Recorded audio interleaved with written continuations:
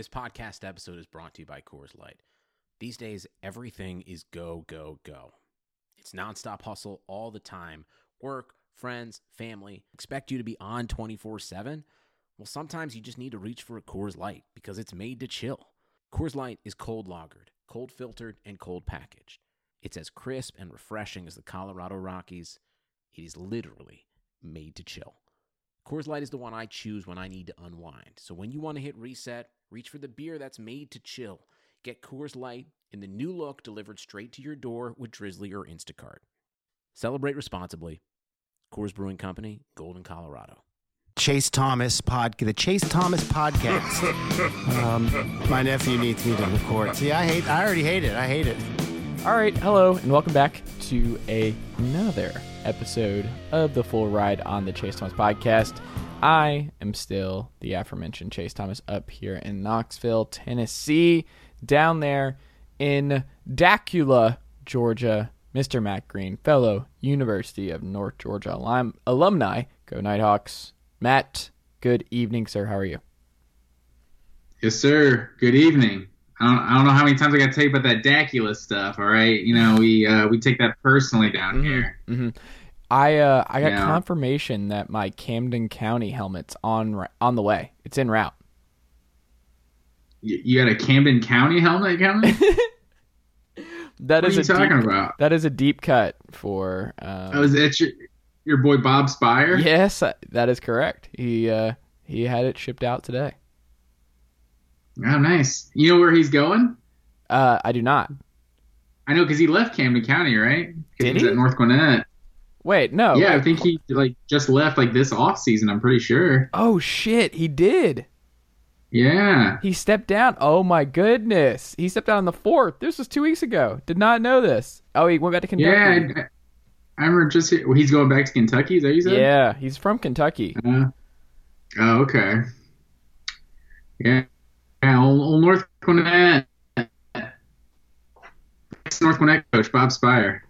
Getting a shout out on the pod. Friend of the pod, right? He is a friend of the pods. He's a good dude. That guy knows so much about offense. He is such a interesting guy because he worked on that Kentucky staff long time ago. He knows all those guys. He studied all those guys. He studied the Mike Leach air raid. How Mummy? Yeah, he knows all those. That's what he came up on out there in Kentucky. So he was ahead of the game when it came to modern day offenses. He was a trailblazer. Yeah, North Gwinnett. They also had Dennis Rowland before him. He was a air raid How Mummy guy too. North Gwinnett, they're on the map, man. Big time football program. Well, it's not like a Parkview High School. That's when you're like a Parkview. That's when you really, really get there. But no, it. Oh man, do we have to break the sad news, the Parkview news?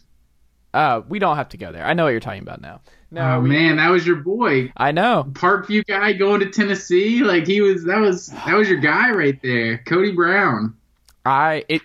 It's not surprising. I had Coach Godfrey on last week on the podcast, and it's based on our conversations. Not a surprise that he was released from his letter of intent this week from the University of Tennessee, because ultimately, the longer this drags out, the longer there is uncertainty when it comes to the sanctions and what's coming for Tennessee. It's just, I don't know. It's really hard to keep these guys. And it's also just not fair. I just think you should automatically get it, be able to release guys he signed on for Pruitt and Jim Chaney and Jay Graham and T. That's who he signed on for. And they got let go really late in the process. So, I don't blame any of those guys for being yeah, that's not why I committed to you in the first place, right?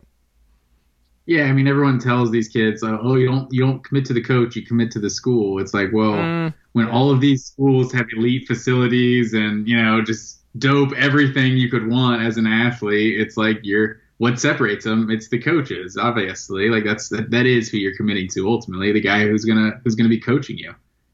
Yeah, I don't know. This was also just not a good week for the athlete versus university conversation. I saw a lot of responses on both sides with, is it Jalen Johnson from Duke who opted out this week? I want to say his name's Jalen Johnson. Yes, he did. And It's all about what the are your phrasing. thoughts on that? Okay, so in the interest of full disclosure, Matt, I'm going to go ahead and tell you that I saw your thoughts on Twitter.com.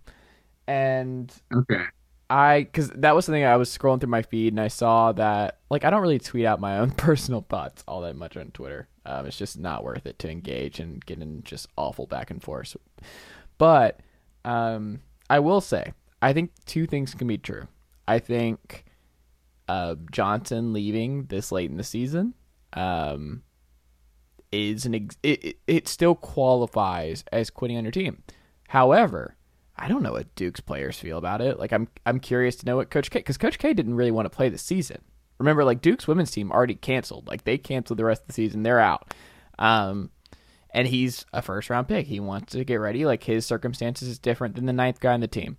I understand that line of thinking, where it's just like, oh, I saw the Florida kid, Kade Thompson, go down, and that was really scary. And I'm sure that weighed on a lot of athletes' minds. And this is really tough times. And from what you read, most of these kids have been pretty miserable going through this process the last few months and being in the bubble and being so isolated and just doing basketball and online schoolwork. And I can understand that perspective. People getting worked up on both sides, but then people go way overboard where it's like, this is what the non-paid stuff, like the job stuff, and then we go full over the top of, like, if you have any kind of criticism towards this athlete, then you're wrong and you're part of the problem. This doesn't qualify as quitting, but whatever. Like, it's not, I don't think it's necessarily like we care way too much about the adjective we use to describe what happened here. I'm more curious what his teammates think, what Coach K thinks.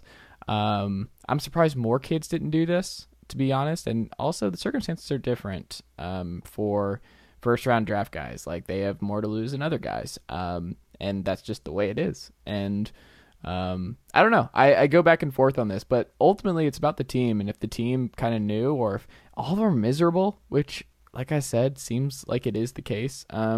I don't know. I have a lot of thoughts on it, but people you're not going to believe this, Matt. People went hard one way, hard the other, and I was just like, we can't do this. Like, the people who definitely logged on to sports radio this week, he quit on his team, blah, blah, blah, blah, blah. And then they're like, this is unacceptable. This is awful. And then there's the other side of, like, pay all the players, they deserve all the money, and this is why they should be classified as employees. And well, like, there's no middle ground. The conversations are just, I can't do it. I don't enjoy them, and I don't enjoy seeing people just go at each other's throats and people just being way too over the top on both sides. I will be clear. I wasn't necessarily criticizing his decision, because, like you said, but you were there's just a lot pointing that out goes it still into qualifies as quitting.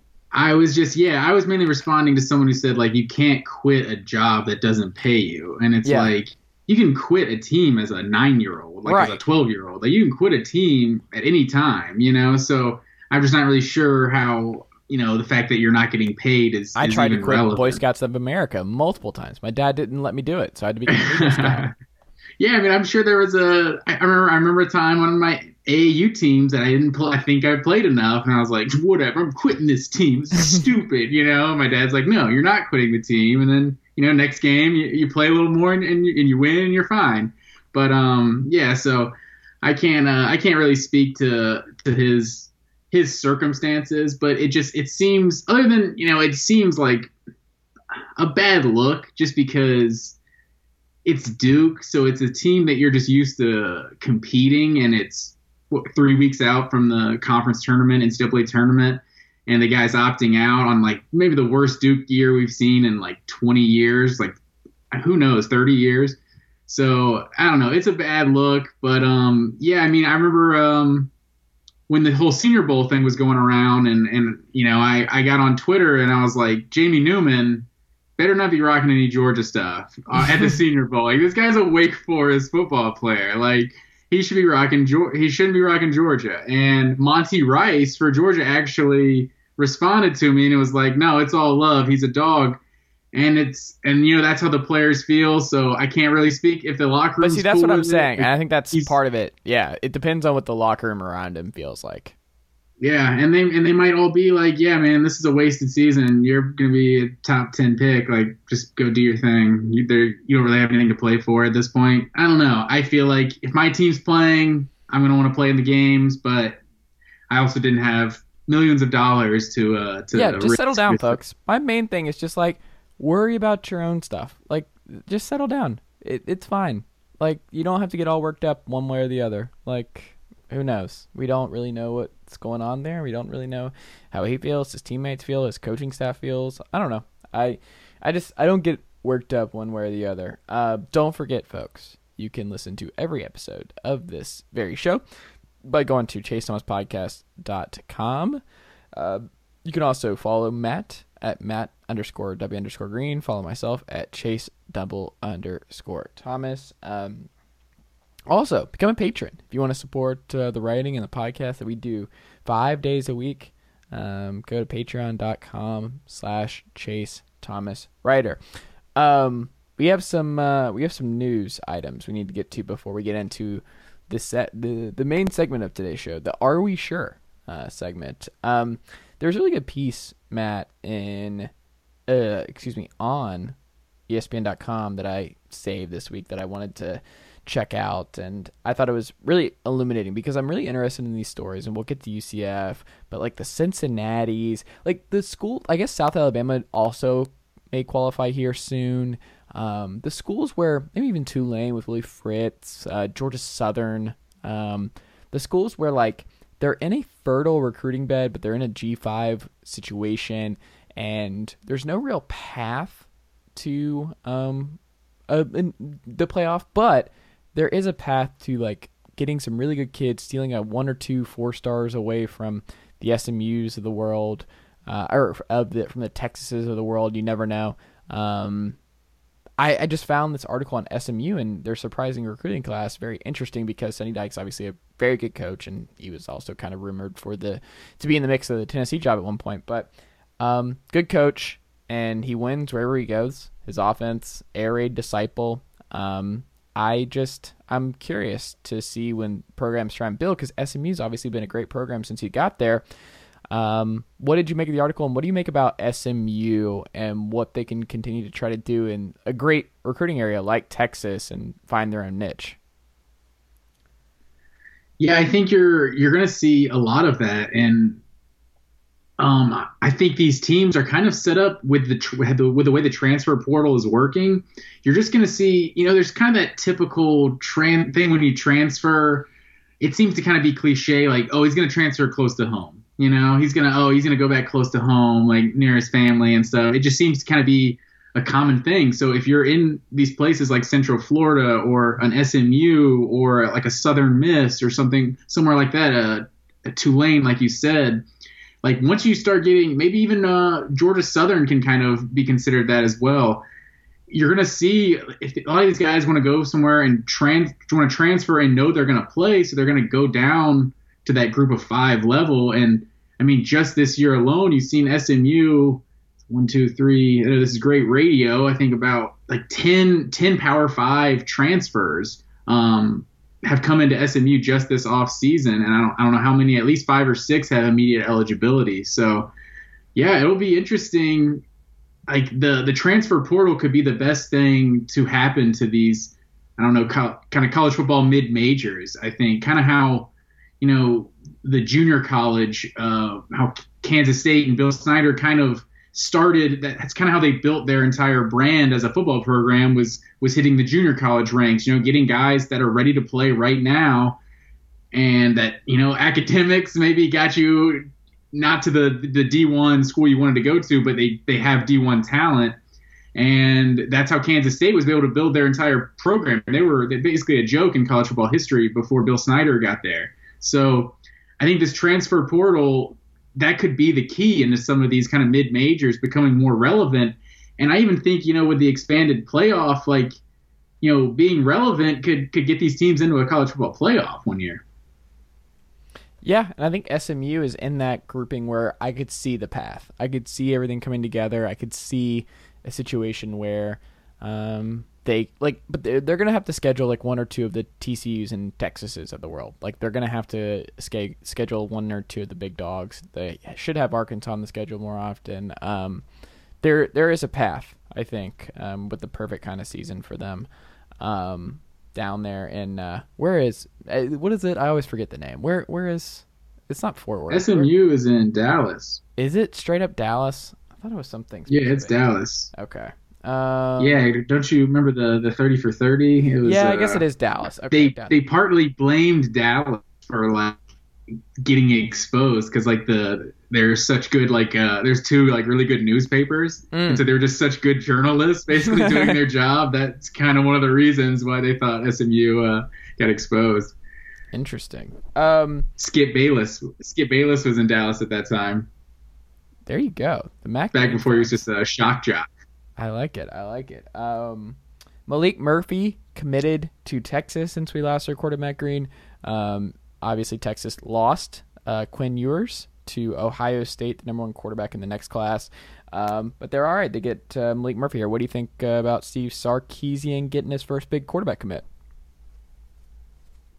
Yeah, it's big time. I mean, to lose, I know they haven't given up on Quinn Ewers yet, but that's pretty massive to lose that number one overall player out of the state of Texas. But with a guy like Malik Murphy, hopefully that's enough to compensate. Absolutely. If you're a Texas fan, I guess. And we'll get to Texas.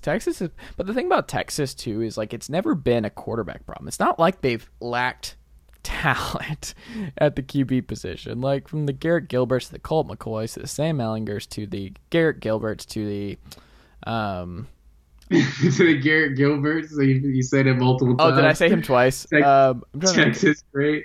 Who else am I thinking of? Well, I mean, he was a 5-star, unless I'm mistaken. I'm pretty sure he was a 5-star. Yeah, but he didn't exactly pan out, but no. But my point is, like, they always have guys. Like, they can lose the number one guy in their class. The reason Texas has not been a sustainable playoff machine is not because they haven't recruited well at the quarterback position. You know what I mean? Like, that is not the reason. They've gotten a few busts in there because I think you'd have to call Gilbert a bust as far as 5-star quarterbacks go. And I think was it Tyrell Swopes was that his name? Was he the one with Charlie Strong? I think he was a 5-star, and he was.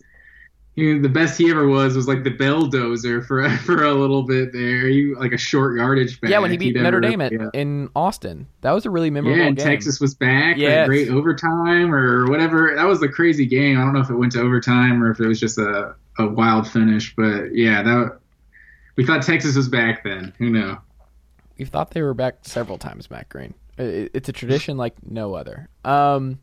SoCon is coming back this week. I'm reading a lot of FCS previews. I'm really excited about SoCon coming back, Matt Green. I'm excited about FCS football this spring. There's a lot more teams playing than I thought there were. Not as many opt-outs as I thought when I was going back through it. And I was like, a lot of teams are playing, and we're going to have real action next week. Is this weekend, right? Well, there's only like one game this weekend. So technically it starts this weekend, but I think all the actual bigger games start next week.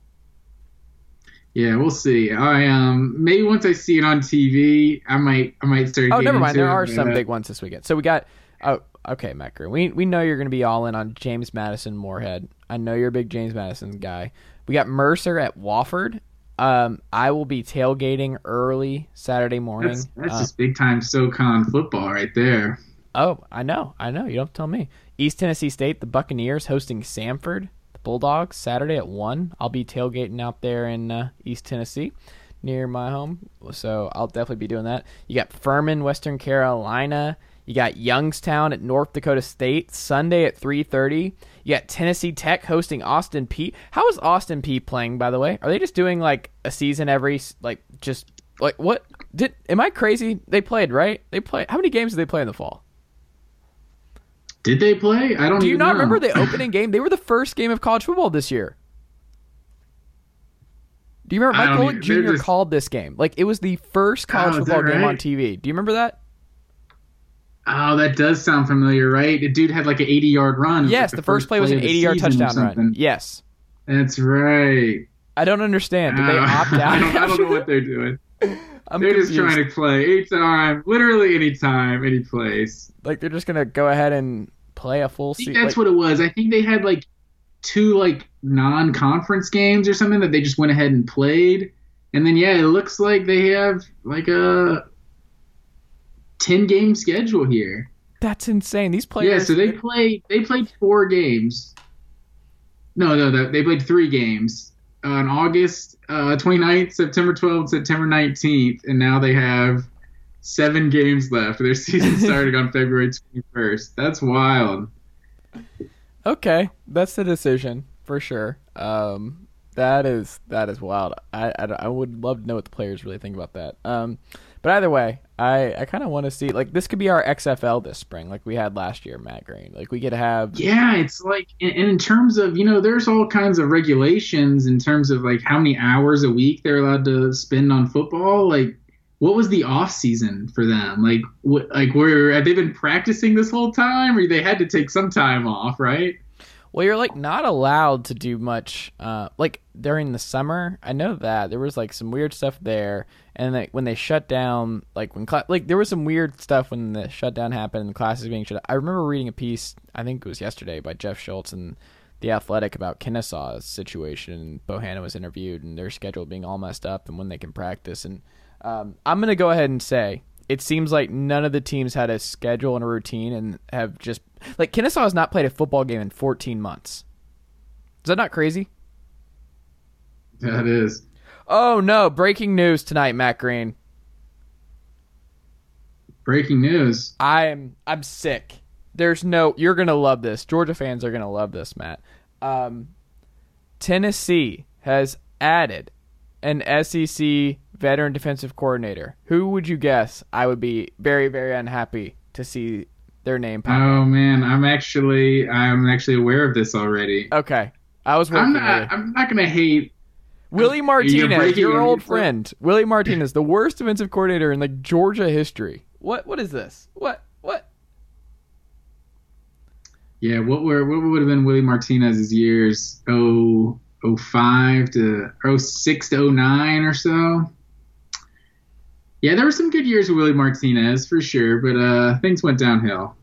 Were there good years? I want to pull up his numbers and see what they actually were. I'm pretty sure 2007. I want to say Willie Martinez was the defensive coordinator of that team. Who was it? Did we go straight from Van Gorder to Willie Martinez? Yes. Is that how it? Yes. So I mean, if 2005 and that team won the SEC championship, Willie Martinez is the defensive coordinator. So I feel like it's more fun to hate on Todd Grantham, just kind of the character that Todd Grantham is. But I feel like Willie Martinez, 05, 06, 07, Georgia's defense was pretty big time. So he's had a few stops since then. But I mean, as far as just being a secondary coach, or is he coaching just corners? It says defensive backs coach, but maybe it is just corners. I mean, this guy knows the defensive backs. You know what I think is the bigger hire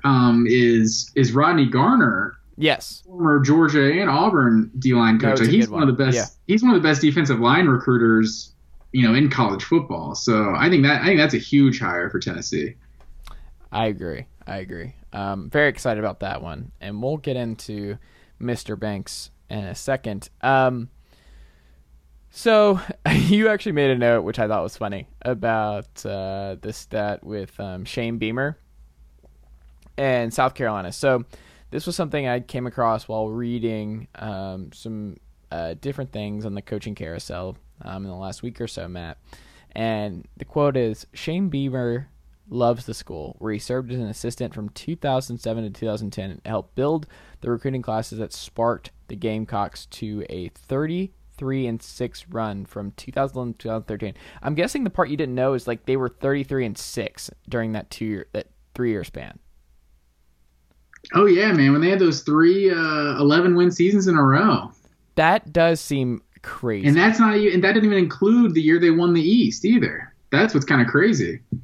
Is 2010? I think they went like 10-4, and then the next 3 years deserves like a Medal of Honor for what he did in Columbia. Without a doubt. And I think that bio is that like from the South Carolina school website? Is it like his official head coaching bio, that quote? Like that, no, I that think it was on ESPN.com. I think it was Adam Rittenberg. That sounds like such a stretch to try to give Shane Beamer credit for those great South Carolina years. Like he's a recruiter. I'm sure he's doing his part, especially because that's as far as keeping the elite in-state talent in state.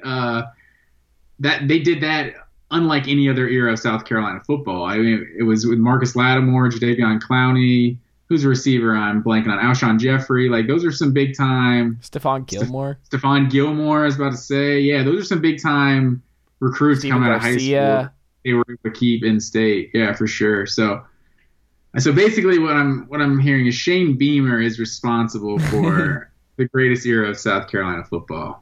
It is a stretch, but I think the part about him being a good culture fit, which I think was the broader point, in that at least he was around and got to see how Spurrier did things during the most successful time.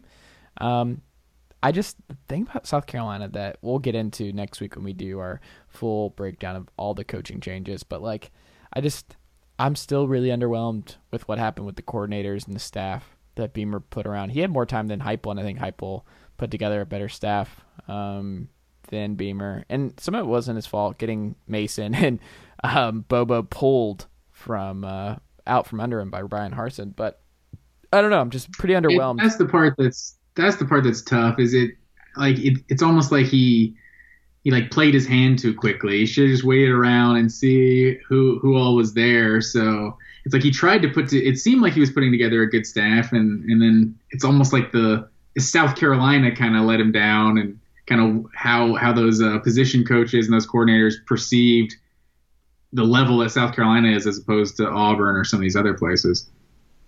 Yeah, absolutely. So this is your bread and butter, Matt.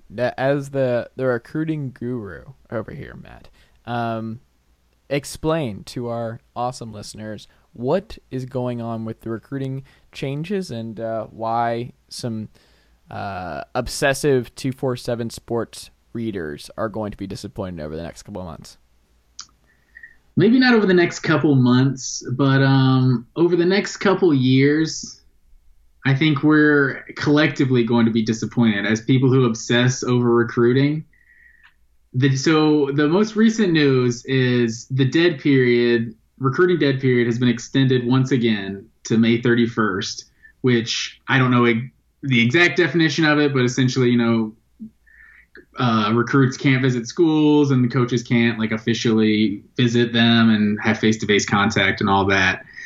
And so it just got me thinking, with this 2021 recruiting class and this 2022 recruiting class, depending on, when things, we all talk about things are never going to get back to normal, but if they get back to normal-ish in time for the 2022 football season, and maybe things are happening then my rant won't be as important. But if things don't get normal and we have more craziness and more high school games getting canceled and things like that, and these All-American games getting canceled and these exposure camps being canceled, we're going to see the most inaccurate recruiting rankings we've ever seen. And so we all love to look at these team composite talent rankings and add up these recruiting classes and how they fit, these multiple classes. Oh, this is the most talented team and all that stuff. The transfer portal is already throwing it off a little bit, because you got teams like Florida that have the 12th ranked recruiting class. But then, if you kind of include Eric Gilbert and I'm blanking on the Clemson running back transfer. It's those are two 5-star players. It kind of changes how Florida's recruiting rankings look. So the transfer portal's kind of already thrown off those team composite talent recruiting rankings type things we love to look at. But now with these 2021 and 2022 classes, you're having the All-American games canceled, and multiple states didn't have a high school football season this past year. It's just going to be very difficult to rank all these guys and evaluate who the best players in the country are. So now it's I've gotten to the point where if I see a 3-star that's offered by Georgia or Alabama, I'm just going to kind of assume this guy's a baller, and the sites just haven't had enough content, haven't had enough to evaluate him yet. So I'm just going to kind of trust these coaches that typically do a good job on the recruiting trail and not look at the rankings as much, at least for these 2021 and 2022 classes. Hopefully things get back to normal after that, but it's already enough of a crapshoot. We know these great players can come from anywhere. They can be 2 stars, they can be 0 stars and just come out of nowhere. But ultimately, when you see that those 300 point classes and things like that, for team rankings, they're usually a good barometer for telling you how much talent you have. So it'll be interesting moving forward to see how right or how wrong these evaluators are with these rankings. Yeah, and this is actually like the weird part about Florida is that this is the kind. I don't know if this hurts Florida. I guess they're going to be a good test case here, where like everything I've read is it seems like more of the savvier coaches use this time period because they weren't able to see a lot of guys in person to maximize the transfer portal, and that is where Dan Mullen he thrives in the portal. So I wonder if people coming up on his territory that bothered him at all, like just seeing all the different coaches get in there and be like, yeah, we don't really know about this 4 or 3 star out of this place because we weren't able to see him in person this fall. We're just going to go and hope this 5-star who didn't get to play this year in Oklahoma State is going to get upset and transfer. Like, I wonder how much of that is going to be a thing. Yeah, and DeMarcus Bowman was the name that I was blanking on, by the way, the 5-star running back from Clemson. But yeah, I really wonder because Florida seems to be I don't know, our perception of the best programs in the country. They seem to be probably the best program out there that seems to not be recruiting at the level we expect. LSU, they're getting the talent we expect them to get. Georgia's getting the talent we expect them to get. Texas, even though they're struggling on the field, they're still getting the talent we expect them to get. Florida seems to be the one that is a little behind, but if you're going to be able to get 5-star players out of the transfer portal, like that's an equalizer right there. Like you lose like a guy like Kyle Pitts and you bring a guy in like Eric Gilbert. Like as far as I'm concerned, Kyle Pitts is the most dominant tight end I've ever seen in college football. Like since I've been watching college football, and if they could potentially not have any drop off at all, and that would be insane because of the year Pitts had last year. But Eric Gilbert, I don't know exactly the pronunciation. I think it's Eric Gilbert. He could be just pick up right where Pitts left off, basically. And they recruited well. I want to say they added at least 1 4 or 5-star tight end in their most recent class. I'm pretty sure they actually cleaned up the tight end position. I think they have a 5-star. And also, like, the Georgia fans who, like, really wanted him. Like, why? Where's the room? You have Washington. You have all these guys. Like, there's no room. Why would he go to Georgia? I never understood that. Yeah, Brock Bowers, too, is big-time freshman coming in. But no room. You have no room at flanker. Like that. Dude, I was reading Dogs 247 today, and they're doing their preview series. And they're outlining, because it's going to be, what's the kid's name? Number 7, Burton, who will start at flanker for them. The guy, so flanker for the not football obsessive people, he's behind the line. It's not the slot. He's a little off the line of scrimmage, and Burton was just really, really good there. But you have Demetrius Robinson, who's getting his 9th year of eligibility to return to Georgia. You have Bush, who, if he can stay healthy, has the most upside there. And you have there's just so many guys. Like, that's at flanker. That's not even their most important position, but Georgia just has. I think Tommy Bush. I think he's been written off at this point. I don't know if anyone's. I don't know if you read about it. They're like, no, he has too much raw ability. We're not writing him off. He's healthy. He's playing. But even before him, I mean, just this year, you got Pickens and Kyrus Jackson, you got Blaylock coming back. Dominic Blaylock coming off. Yeah, Jermaine Burton. I think there's going to be a lot. And people talk about Brock Bowers like he's a legit, like, lasered 4.5 as a tight end coming out of high school. And he didn't even get to play his senior year in California. So he's also a big-time recruit. And Darnell Washington, obviously, was, like, ranked right up there with Eric Gilbert coming out of high school. There's a lot of weapons for sure. And that's not even including how James Cook is probably going to be used in the passing game as well. Yeah, we shall see. We'll get into Malzahn. Like, obviously, since we last recorded, he got the UCF job. But we'll talk about that more detail in just a second. Tennessee finally hired a defensive coordinator.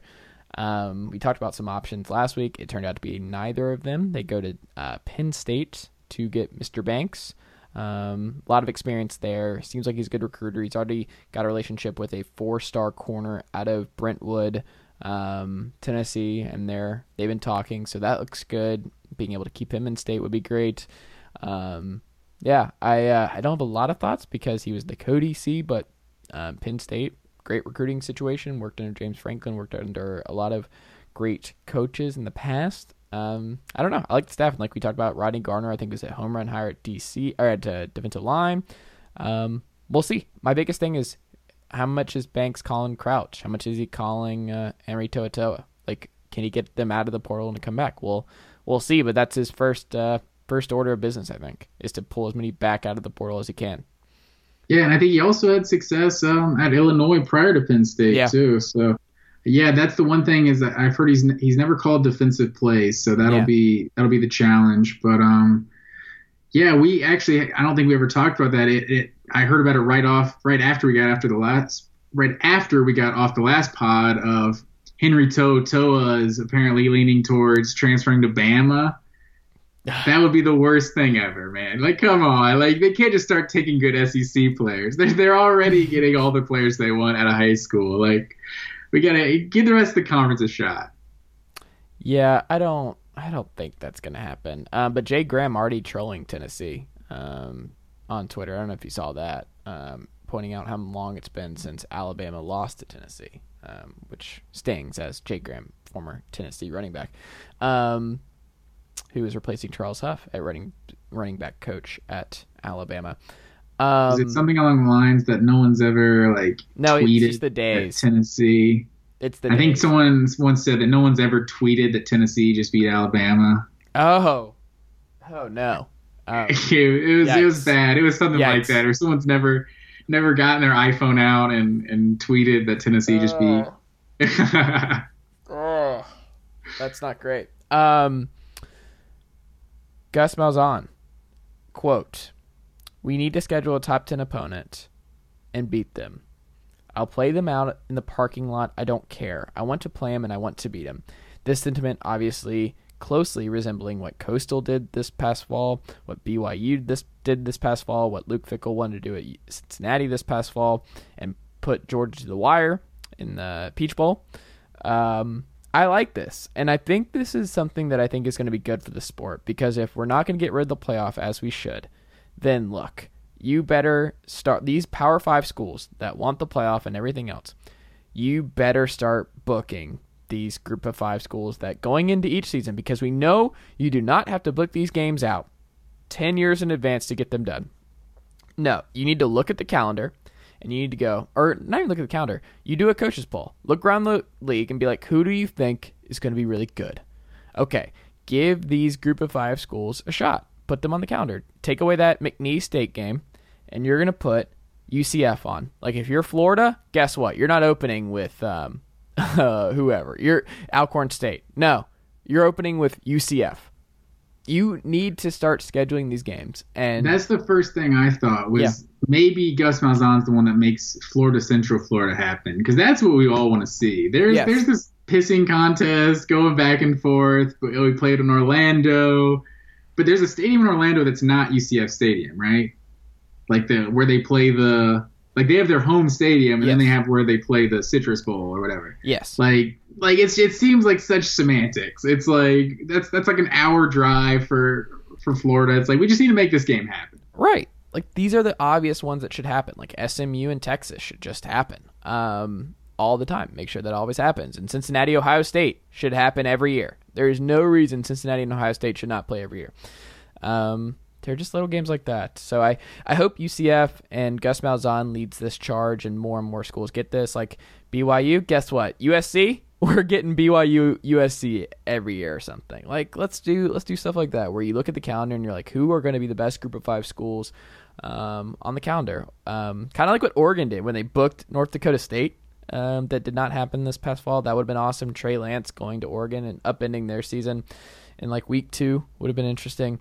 But hey man, I'm still pushing for the bracket buster weekend that we threw out there a few months back. Yeah. Like just group of 5 championship first week of December or something. Let's just give us Cincinnati versus BYU. Like let's just give us Memphis, one of these big big time group of 5 teams. Like it would be so good for both of the exposure for both of those teams that get in there.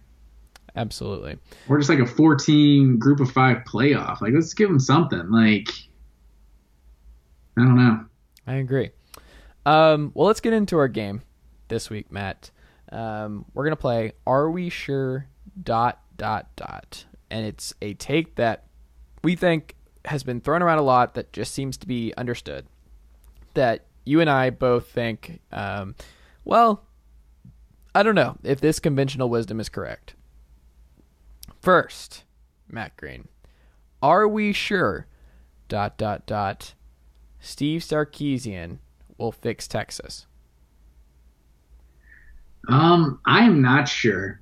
I think I think this is one of the best hires, of the off season. Like I thought they made the right choice to go with Sarkisian, but I also thought they made the right choice with Tom Herman. And when I heard they hired Charlie Strong initially, I was like, yeah, that seems like a good hire. Charlie Strong, learning an Urban Meyer guy.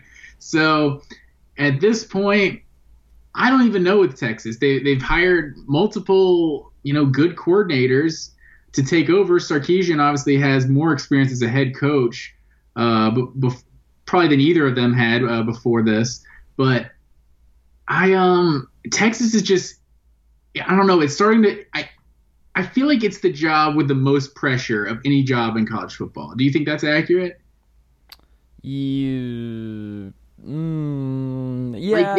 Like they feel like England in soccer. Like they invented the game, so they think they should be the best. Not that Texas invented the game, but if you ask them, they probably would tell you that they did invent the game. But it's like they went, I don't know, I think they've gone like 40 years without winning the World Cup, 50 years without winning the World Cup or something. Mm-hmm.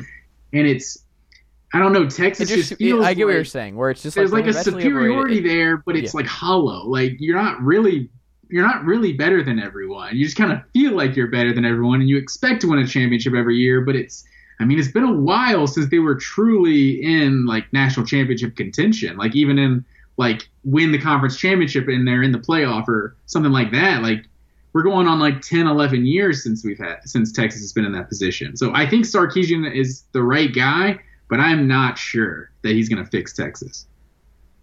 I'm not either, and we'll get into more detail, like I said, next week. But I think it's interesting just to see how many people have just penciled him in as like the best hire this offseason. And we'll get into that, but I am with you. I am not, verdict on my end, not sure that he will fix Texas because, I talked to Ian Boyd of Inside Texas about a month ago, I guess.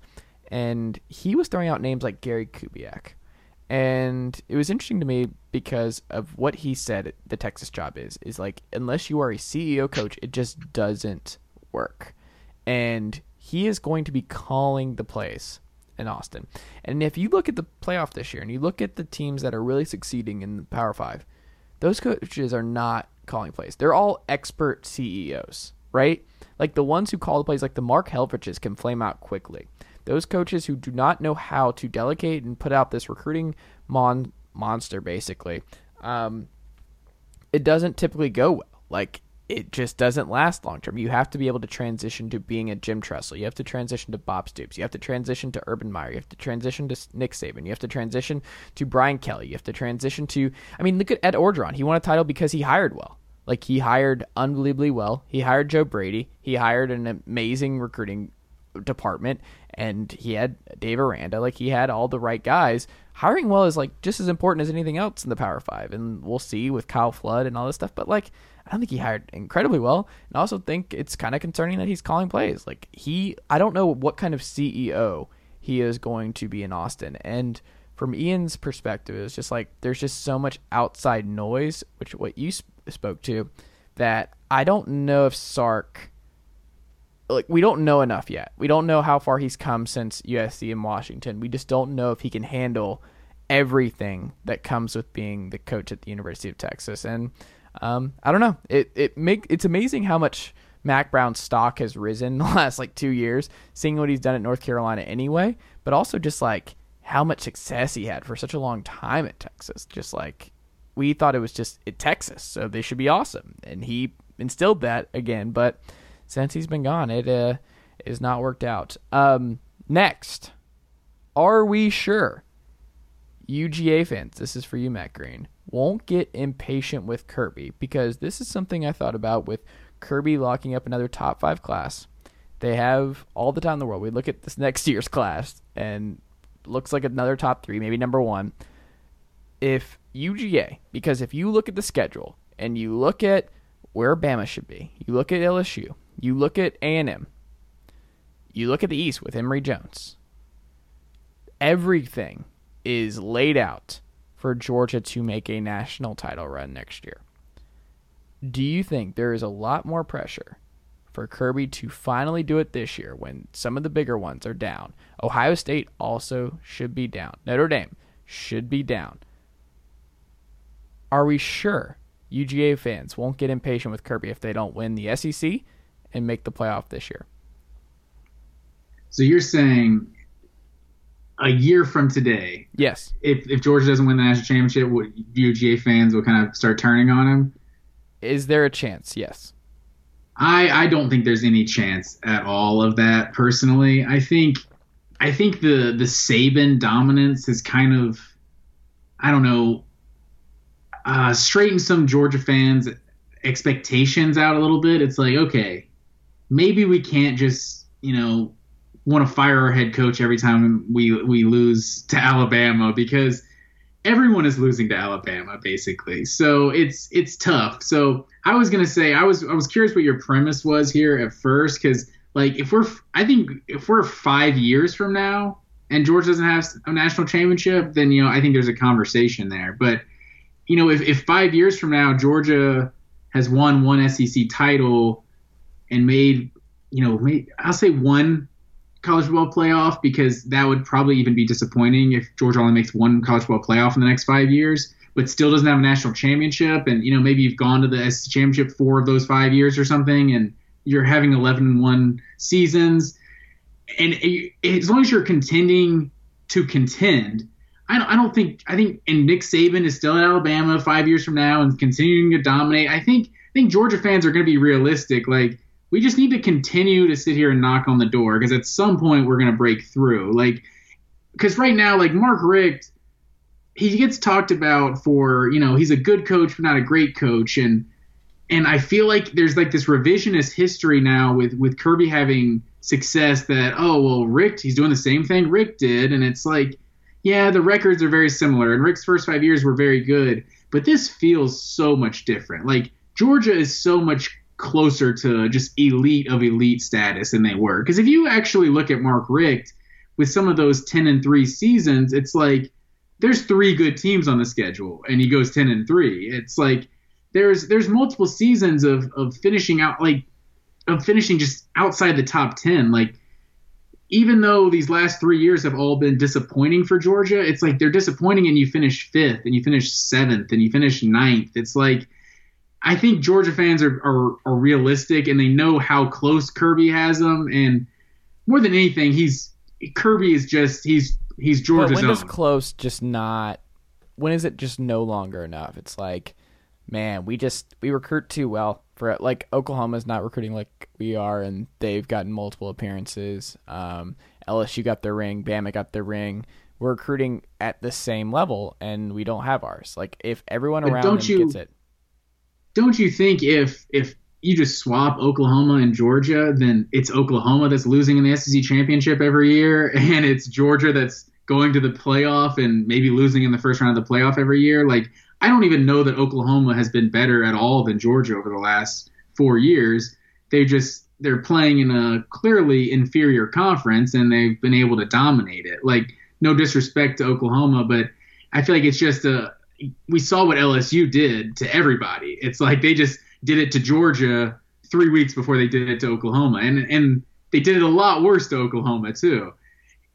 So I think there's this kind of narrative that it's because of what you just said, that it's 2021 is like a now or never for Georgia. Like if they don't win a national championship in 2021, like it's never going to be set up any better for them. It's like I felt that way about Florida last year. Like if Florida doesn't win the East in 2020 with how everything is set up and all the talent they lose the next year, I'm not sure Dan Mullen will ever win the East. Like that narrative made sense to me because you saw everything Florida was losing, and you saw that Georgia, was kind of down on offense. They had just the worst quarterback play you could imagine for a top 5, top 10 caliber team.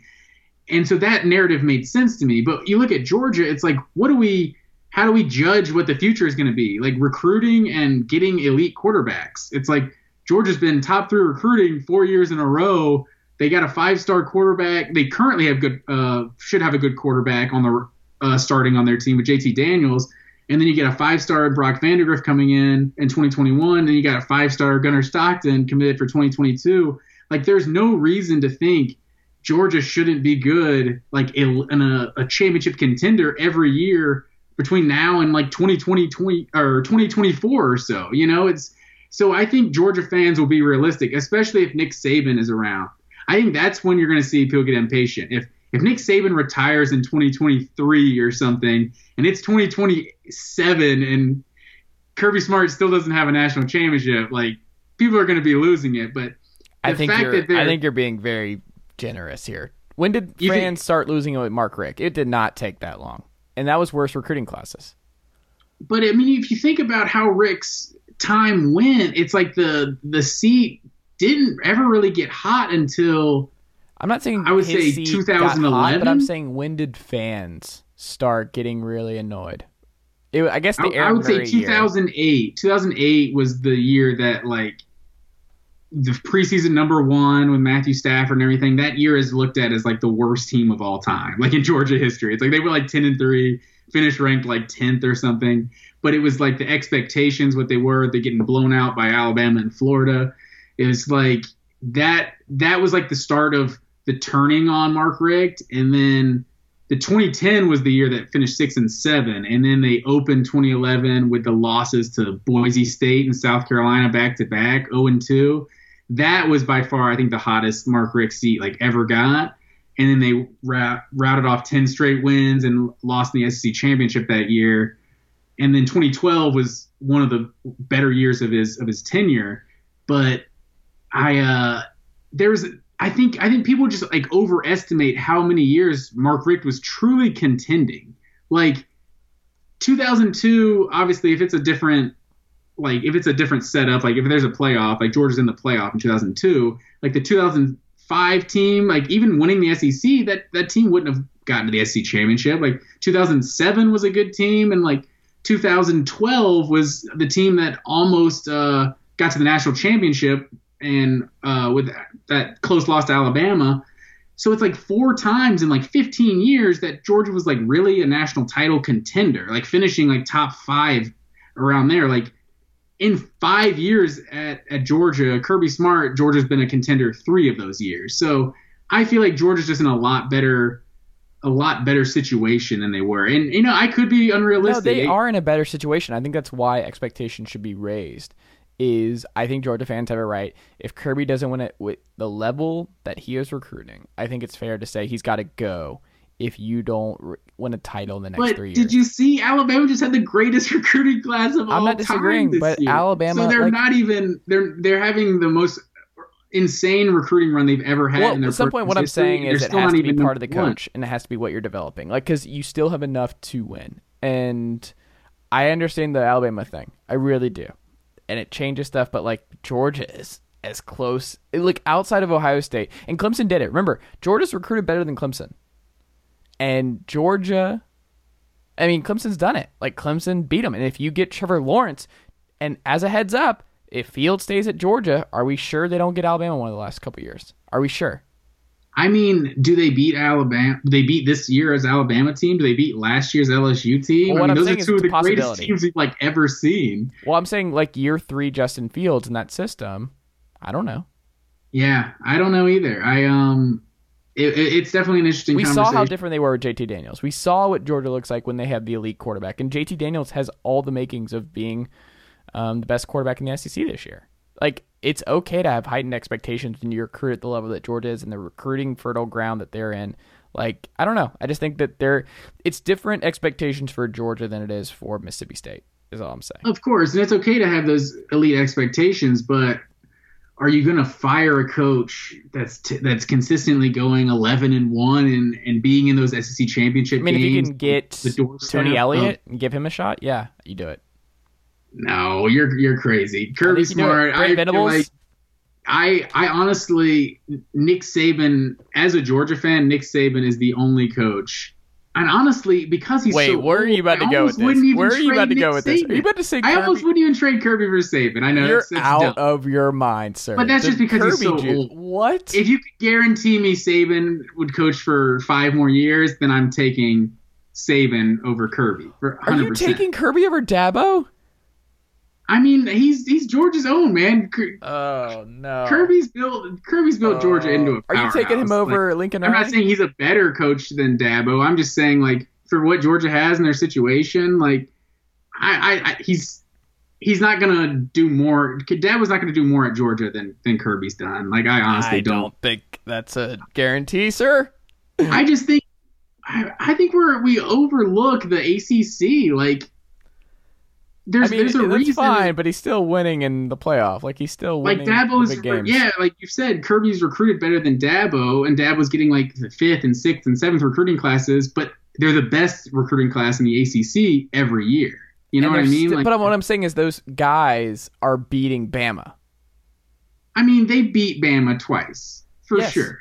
Georgia, but they also got blown out by Bama one year, too. And that's like they beat them twice. Kirby can't beat them once. If that team with Kelly Bryant isn't in the ACC, there's no chance they're. Well, how about this? Let me pose this question to you, Matt Green. So let's say Georgia runs the table this year. They blow out everybody in the East. Florida's down. Emory is a disaster. Missouri is the second best SEC team, East team. Beat the doors off them. 11-0. They go into 12-0. They go into the SEC title game against Alabama. Bama's 11-1. Lost to either LSU or A&M. Still found their way in. Georgia gets beat. Undefeated season over. Left out of the playoff. You don't think the heat is on if JT Daniels wins the Heisman or is in the Heisman candidate, kind of like a Kyle Trask season. Undefeated and loses an SEC championship and gets bumped from the playoff? Yes. You don't think no, the Heat is 100% going to be on the playoff committee. It's not going to be on Kirby Smart. Oh, interesting. You don't think Georgia fans will be pissed off about that loss? One loss, you're losing. I assume Alabama would probably be like number 1, number 2 if they won that game. It's like your one loss is the number 1. Ohio State goes undefeated. Clemson goes undefeated, and USC or Oregon go undefeated. They're in. Oh man, no! I'm absolutely. I'm heartbroken. Like, as a Georgia but fan, I'm saying you don't think I don't want to fire my coach over it. Majority of Georgia fans are losing it. You don't think the majority are going to be upset. I mean, they're all going to be upset, but it's just a matter of firing the coach over it. Would be like ridiculous. I'm not saying fire the coach, but I'm saying his seat will get very warm. Is what I'm saying. I mean, a lot of it depends on, how it happens too. Like the fake punt is like one of the only like things in Kirby Smart's career where you're just like, that was so dumb. Well, like most of the other things. Hold on, some of the play calling in the Cincinnati game. If they had lost that game, I would have been like, there's some more stuff here where I'm like, what are you doing, Kirby? Yeah, I think there was the questionable like 4th down. Yes. Yeah, that people thought Georgia should have gone for, but. What can you do? I guess you he's also, that's the thing, he's in his 5th year as a head coach. Like, that's another thing that people don't give him credit for. Like, you saw what Dabo and Clemson were 5 years in. Like, they weren't close to what Georgia's been. And obviously, Georgia was better than Clemson. Like, better the program took over was a little better. But Clemson was a good program in the 2000s, for sure. They weren't some bottom feeder. Are we sure, ... Matt Green? Mr. Norvell won't bring Florida State back. Some really good under the radar stuff. Got a lot of good quarterbacks in the pipeline. You got Mr. Purdy's little brother in there. He's actually recruiting quarterbacks, unlike his predecessor. I think there is a path to Florida State being back. I think Norvell's a really good coach. They got closer to competence this year. I think getting back in that recruiting situation is perhaps a lot easier than in other situations. The bar has gotten lower for Norvell and the staff after seeing what happened in the last couple coaching staffs. We've seen it not that long ago. We've seen it more recently than Miami. Miami, it's been 20 years. It's been less than 10 since Jameis and Jimbo brought that team to prominence. I really and even like the Dalvin Cook years, that wasn't that long ago. Exactly, and part of it has been money, where their budget has been a problem for Florida State in recent years. But I do think Norvell has a very good chance of bringing Florida State back, and I like their staff. I like the recruiting stuff they're doing. I think Norvell is sneakily building something back that's sustainable in Tallahassee. What do you think?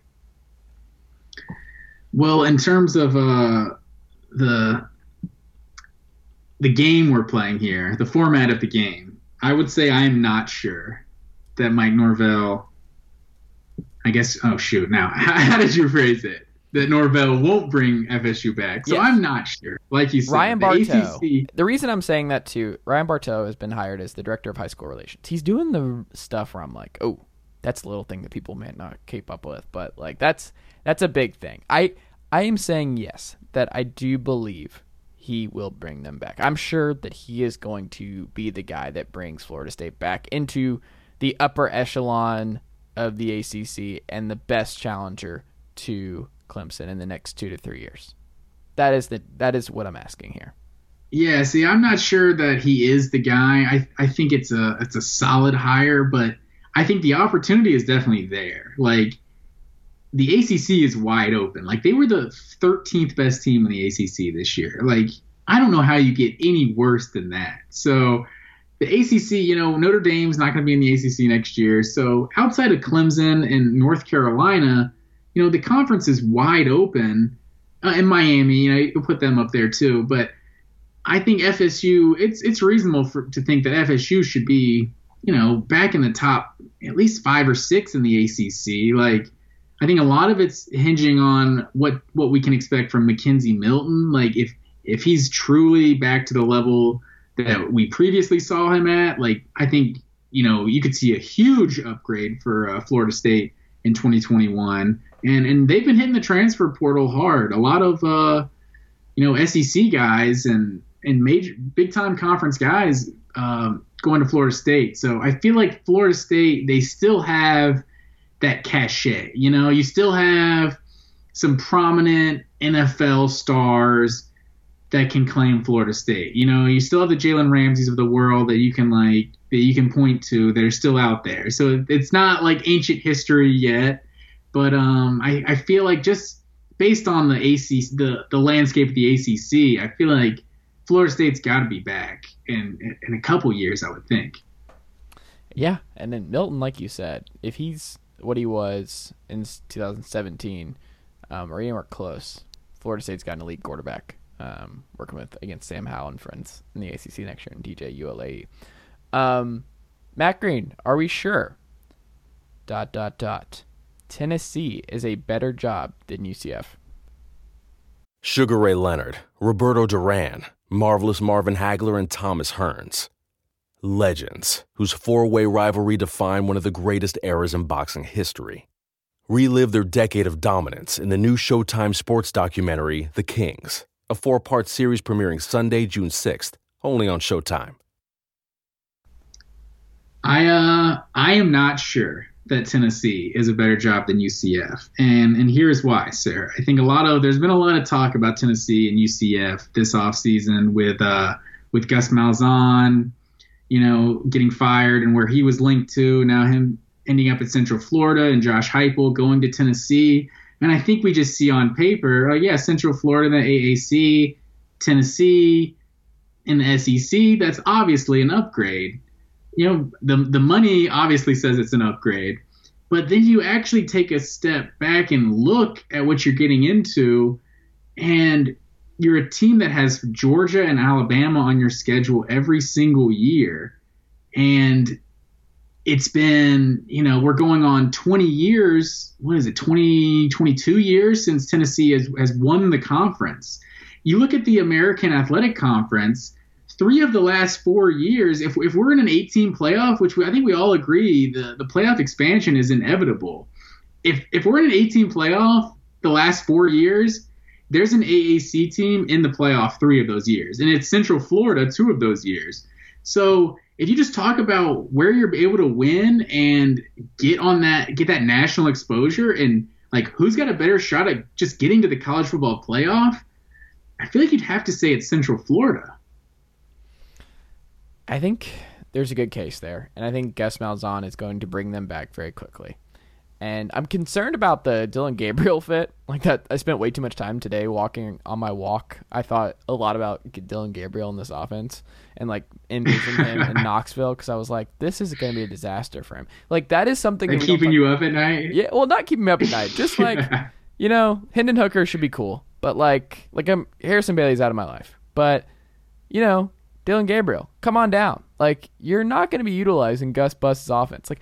Think about Bo Nix the last 2 years. Think about Jarrett Stidham his last year. Think about what quarterback play turns into the longer you're in Gus Malzahn's system. Like that is something that we have to consider. In UCF, he's going to recruit well. He's going to win a lot of football games. He doesn't have losing seasons. All that's great. However, he doesn't develop quarterbacks. And this game is becoming increasingly more dependent on quality quarterback play. Do you know who developed quarterbacks, who recruited them well? Josh Heupel. He's the one who, Josh Heupel is a big reason as to why Drew Lock was great at Missouri, why Dylan Gabriel was great. And also, when people talk about the slide Heupel was having in UCF, what they fail to mention is what Scott Frost had before Mackenzie Milton. Do you remember his seasons before? Have you seen his record with and without Mackenzie Milton at UCF? They had like a 1-win season, didn't they? Yes.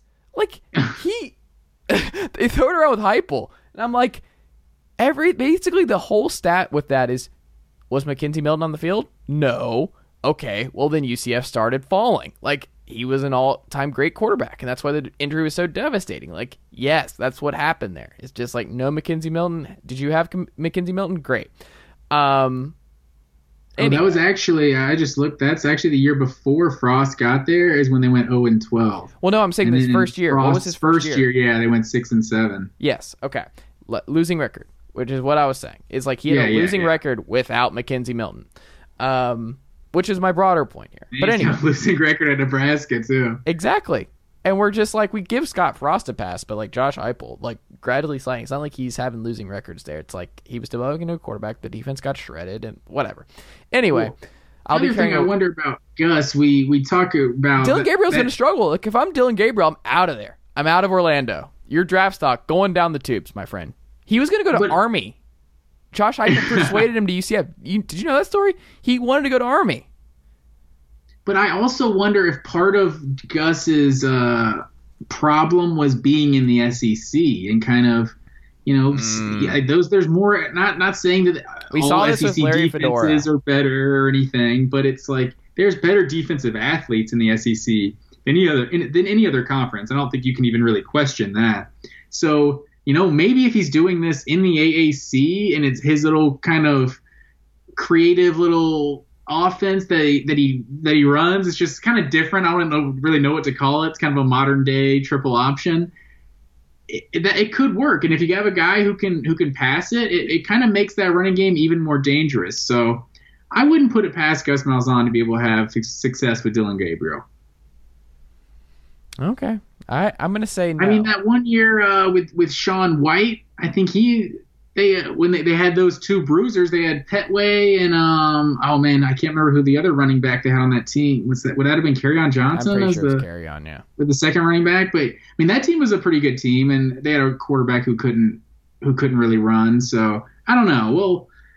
We'll see. I think this is a home run hire for Central Florida. Like. Just the fact that like the value, if nothing else, like this guy's making like $7 million at Auburn, and now you're getting him for 2.5. Like it's the best they could have asked for. I agree. That part is true. Dylan Gabriel, Rocky Top's great. Make the transfer. Last one. Are we sure? ... The Pac-12 will return to national relevance. You really hate the Pac-12 more than anything else in this planet, don't you, Matt Green?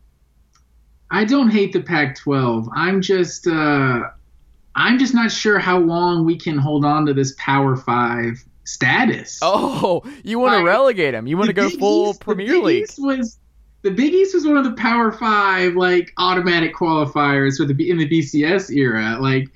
And obviously they lost Miami and Boston College and Virginia Tech, and so it made sense that they lost that I don't know, distinction. But I don't know. The Pac-12 feels big time, I guess we kind of try to justify it as big time because it's always been one of the Power 5, but I just don't see it. I'm not sure. I think pro football moving to Los Angeles was the worst thing that ever happened to USC. I think I've said that before. I think that was part of the coolest thing about USC was that you were the pro team in Los Angeles. It was like a Hollywood type of thing. And now they had 2 NFL teams. No one even really, they have such a kind of a fair weather fan base. They don't seem nearly as loyal as some of the other fan bases across the country.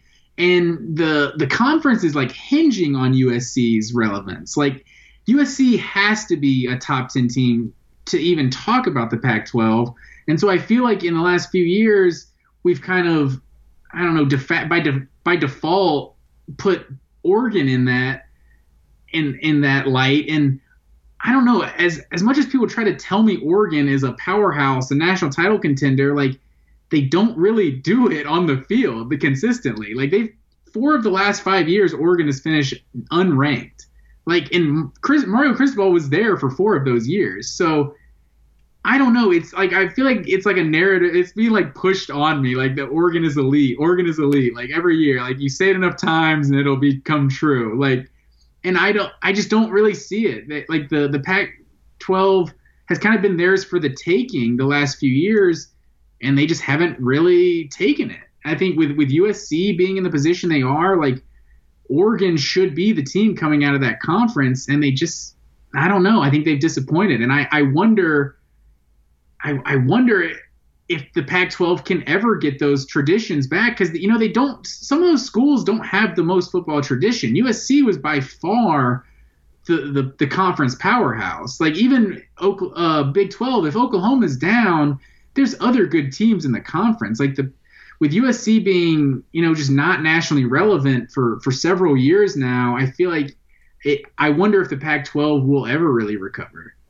Well, I think getting rid of Larry Scott was priority 1. Getting a better TV deal is priority 2. One thing that will always limit the Pac-12 is what time they're on television. So recruits, where the best recruiting grounds are, guess what they are, Matt? Florida, Texas, Georgia, Bama, South Carolina. They're not watching Pac-12 After Dark. They're not dying to get to Beaverton, Oregon. They're not dying to go play in Pullman. That there's going to be some limitations to what the Pac-12 can be as a whole. However, we know that they can survive. We know that USC is just like that. They're already back to top 5 recruiting classes. It's easy. Mario Cristobal is building a recruiting hotbed. The Nike stuff really helps there. But there's just going to be limitations to what the Pac-12 can be. They are never going to catch the SEC. No one's going to catch the SEC. The Big Ten has the best shot, but it's just not going to happen. What they can be collectively, you might not catch the conference, but at least your representative, your representative wouldn't embarrass you, kind of thing. The Pac-12 gets into these games and they can play with somebody. And right now, their big teams can. Oregon can. USC but it's 2 years ago, Oregon. They lost to Auburn in that season opener. It's Auburn was the 7th best team in the SEC. Well, that was still they lost a lot. It was a close game. They lost. Oh, of course, it was a nail biter. But that's what I'm saying. It was a nail biter with the 6th best team in the SEC, and I just think that's the best your conference has to offer. That's tough, and I don't know. I wonder about USC. Well, Washington was in the playoff. Let's not forget. We should give some credit. Washington was in the playoff not long ago. Chris Peterson built a powerhouse there. Jimmy Lake still recruiting well. We'll see what happens. They just got. Wait, hold on. Didn't Washington just get the number 1 quarterback from the upcoming class? Brock Heward's son. Brock Heward's son. Yeah.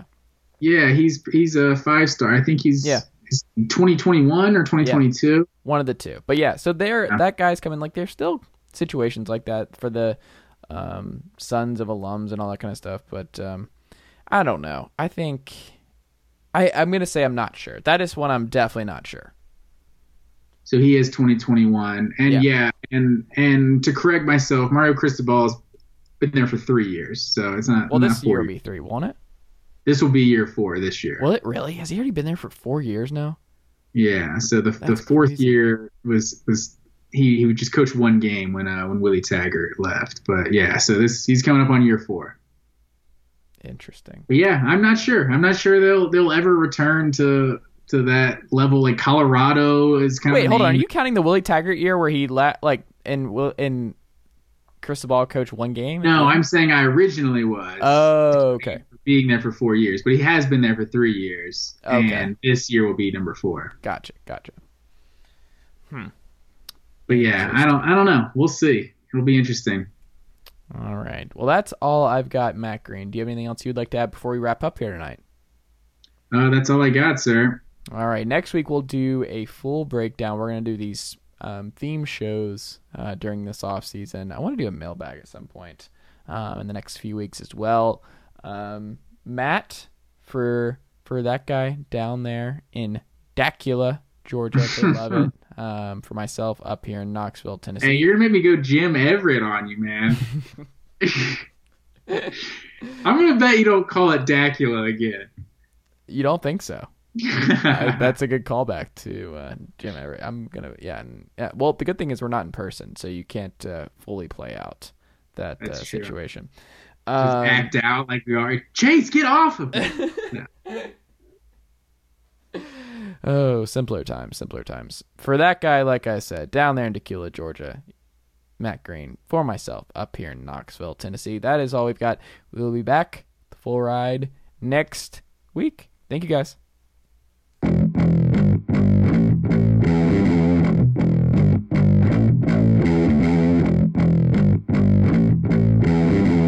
All right, we're back on the Chase Thomas podcast, and I'm now joined by someone I read all the time on a very good pro football and college football website, profootballfocus.com. Go subscribe there today if you have not already. Eric Eager. Eric, good morning, sir. How are you? I'm doing well. The off season sort of snuck up on all of us, but it's nice to get in that groove again of looking forward to the 2021 season. Yeah, we still got some time, though. And I will say, Mike Renner, and you can tell him this from me personally. I'm a big Austin Gale guy. I'm more of an Austin Gale guy than a Mike Renner guy. But Mike really hurt my feelings when he had the Falcons trade out of the number 4 pick in his latest mock with a division rival in the Carolina Panthers so that they could take Justin Fields. So if you could pass along that message from me that is something I will not accept. And Daniel Jeremiah's pick of Justin Fields just going to the Falcons at number 4 is acceptable, but what Mike Renner posited is hurtful and should actually be taken down. Yeah, I'd be surprised if they traded with their division rival as well, especially given that Arthur Smith and Matt Rule are going to be two sort of young up and coming coaches in that division. Probably, if things go well, squaring off for supremacy in that division, given where New Orleans is currently at and where Tampa should be, sort of once Brady eventually retires. Absolutely. I'm excited for that. Who's not excited for the downfall of the New Orleans Saints? Eric, why do you hate Justin Herbert so much? If there was one thing I pulled from your latest piece on PFF.com, it was that you really have a vendetta against the best hair in the NFL. Yeah, it's really personal, I think. Mm-hmm. Herbert's a guy where, it coming out of college, it was always sort of this like wanting more. He was great as a sophomore. Junior year, not quite as good, but sort of, kept the boat, kept the boat from sinking. And then, he came back for sort of an, inexplicable reason. And when he came back as a senior, he didn't perform, as well as the sophomore year either. And so there were a lot of questions. Obviously, he had the arm strength, he had the talent, he had the athleticism, but the production wasn't there. So I think a lot of people, myself included, were a little low on him. I don't even think I put him in my mock draft. I didn't have him or Jordan Love in the first round, just because I didn't think necessarily they were worth the risk. Now, it's clear that especially in his first year, I was wrong. I mean, he was 13th in QBR. He was middle. I can't remember exactly where he was in PFF grade. He had a very encouraging rookie year. Now, I think that, him overcoming expectations as a rookie have given a lot of people, beer goggles about what to expect in year two. And so I laid out an article on PFF.com, my reasons for thinking maybe year one was a little bit of an aberration. And obviously people are going to say, well, you didn't like Herbert to begin with, so this is just trying to double down on the same bet, which, sure, I guess you could say that. But there are a number of reasons why I think Herbert in year two might not be necessarily what people believe he will be. Do you think it's kind of like the inverse of what happened to Josh Allen from year 2 to year 3? I think so. Allen is another one of those really toolsy guys where, the production wasn't necessarily there in college. And so, a lot of people were, understandably skeptical of him.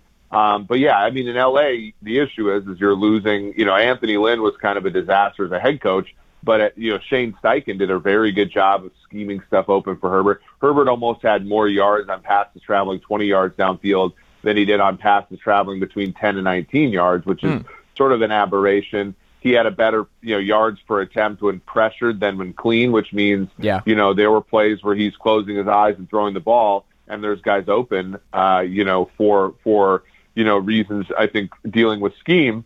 And you lose that when Steichen leaves in the coaching change. Mike Lombardi is a guy who was fired for Jim Bob Cooter in Detroit. You saw Stafford's numbers go up immediately after that happened. So I'm a little skeptical of that. Obviously, I'm a little skeptical of the fact that, whenever you're better under a pressured pocket than with a clean pocket, generally speaking, the former regresses, the latter stays the same. So those are the reasons. I mean, there are tons of statistical markers that would make you believe that Herbert might regress in year two. And not to say that he can't get better, but I think it might be a situation where he gets better as a player, but the production doesn't necessarily go up. Yeah, and I think that's interesting.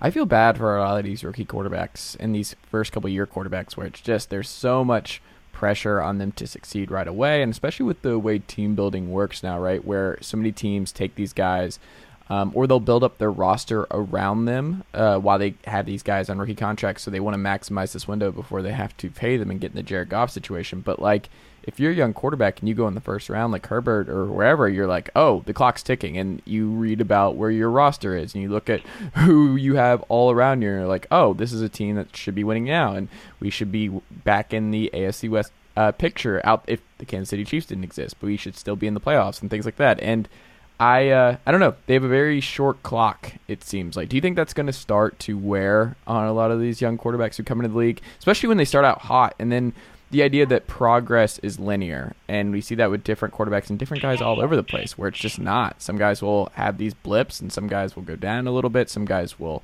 just shoot out of a cannon, like Josh Allen in year 3. Do you worry about that at all?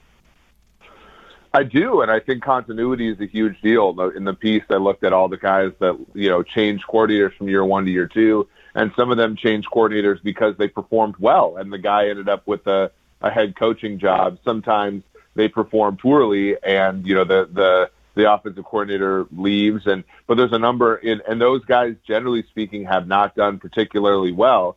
And why do you think that is? It's just a continuity. I think the NFL offense is extremely complicated, and you come in as a rookie in April, right? You don't even know who your team is in April, and then this past year, obviously the pandemic, that's what makes what Herbert did so impressive, was that he was able to acclimate despite the fact he had no OTAs or mini camps. But you come in late, you learn a whole new offense, the speed of the game goes really fast, you start getting the hang of yourself, and they change coordinators, and all of a sudden you need to learn, in many cases, new verbiage, you need to learn new protections, you need all this stuff. It's sort of like you have a second rookie year, and so you're dealing with not only, regression, which is, I think named the sophomore slump, but you're also dealing with changes to your environment, and that can never be good. You look at some of the, the situations where we've seen young quarterbacks have success, there's just been continuity there. Buffalo, has had the same coaching staff the whole time Allen was there.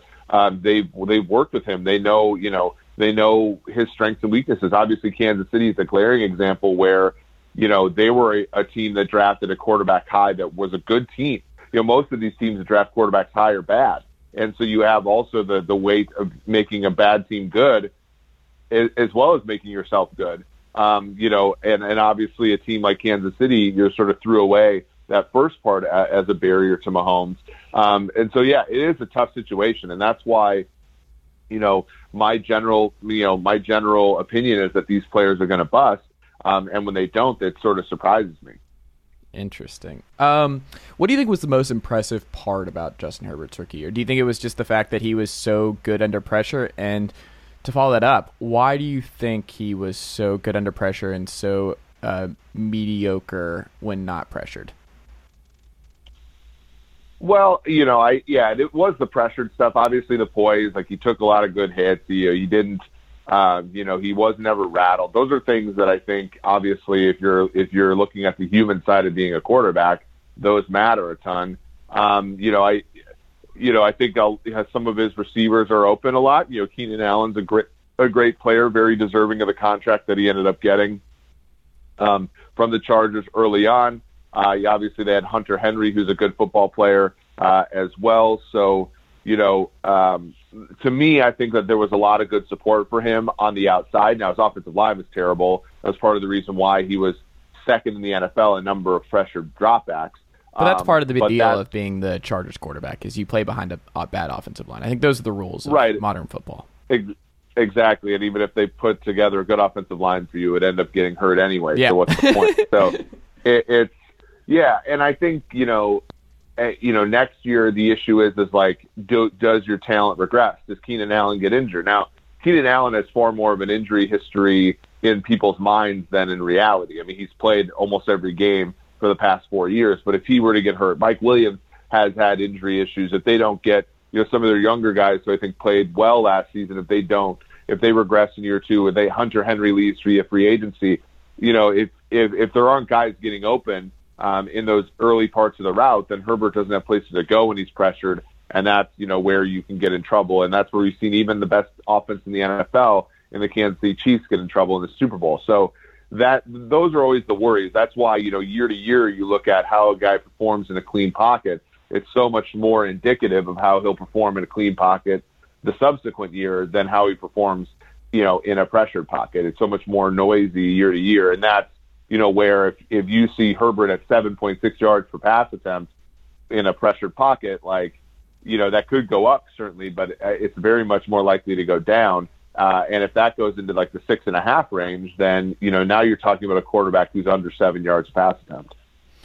What who did he remind you most of when you watched him this season? Who did you ever jot down mentally or just in your notes of okay, this throw looked like this guy, this poise looked like this person? Who did he remind you most of?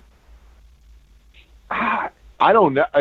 He kind of take the best of what Joe Flacco had, and I feel like that's kind of like Herbert. Although Herbert, I think, is maybe a better version of that. But Flacco is a big, early on in his career, he's a big athletic thing that can move around, and he had the deep ball that I don't think anybody else in the league could match. And there was some to pressure, there was just sort of an aloofness, right? And in a good way. And that, as a young player, things didn't, sort of knock him down. And, you saw that with Flacco. I mean, Flacco had 4 road playoff wins his first 2 years in the NFL. So, to me, I think that's probably the one that I would go with.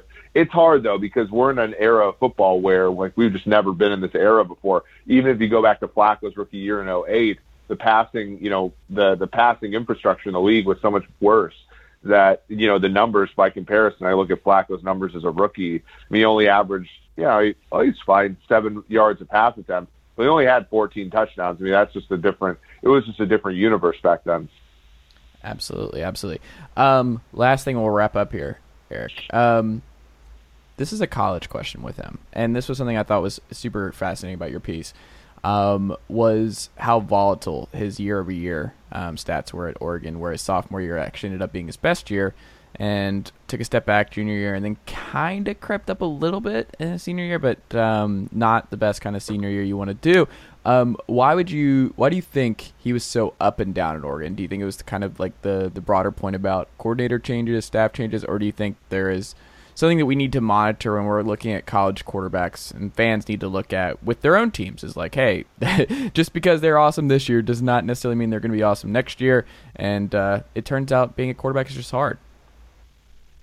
I think it's that. I think it's always hard when you're the best quarterback in a conference and every team is trying to give you their best game, to repeat, brilliance from one year to the next. That being said, I think some of it was just, they were not giving him, sort of the best infrastructure. They weren't giving, a lot of his throws. I can't remember exactly the number, but there was like a significant fraction of his passes that were behind the line of scrimmage at Oregon. So they're just not like giving him a chance to sort of showcase who he is. So I think there was a lot of that. I think, there was some conservatism there that just like wasn't warranted in hindsight, given how great he was by the time he got to the NFL. So it's weird. I wonder if that ends up being the case here in LA, if there are signs of creakiness, sort of in year two. Do they do what Oregon did and sort of like, close off, Herbert to some of the, more explosive things that they did a season ago under Steichen. All right. Eric, what can we check out from you outside of this great article on PFF.com this week? Well, I do the PFF forecast, myself and George Shahuri, which is every Monday morning, every Thursday morning. We record Sundays and Wednesdays. I have an article about secondary receivers. I was trying to make sense of what happened to Kansas City in the Super Bowl against Tampa Bay. Aside from the offensive line, it seemed like the offensive line was a clear idea, but their lack of a number 3 target also, I think, hurt Mahomes. And yeah, that's for now. I mean, the site as a whole, we have free agency rankings. We have, as you said, a ton of mock drafts coming out. Even though the season is over, nothing sleeps at PFF. Go do that. Keep up the great work, my friend, and we'll have to check back again soon. Thanks for having me on, Chase.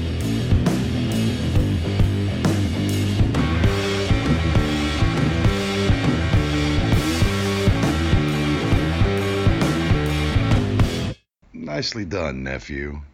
Chase Thomas Podcast. Hell yeah.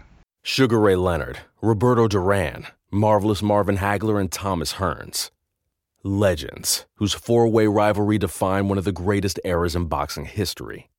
Relive their decade of dominance in the new Showtime sports documentary, The Kings, a 4-part series premiering Sunday, June 6th, only on Showtime.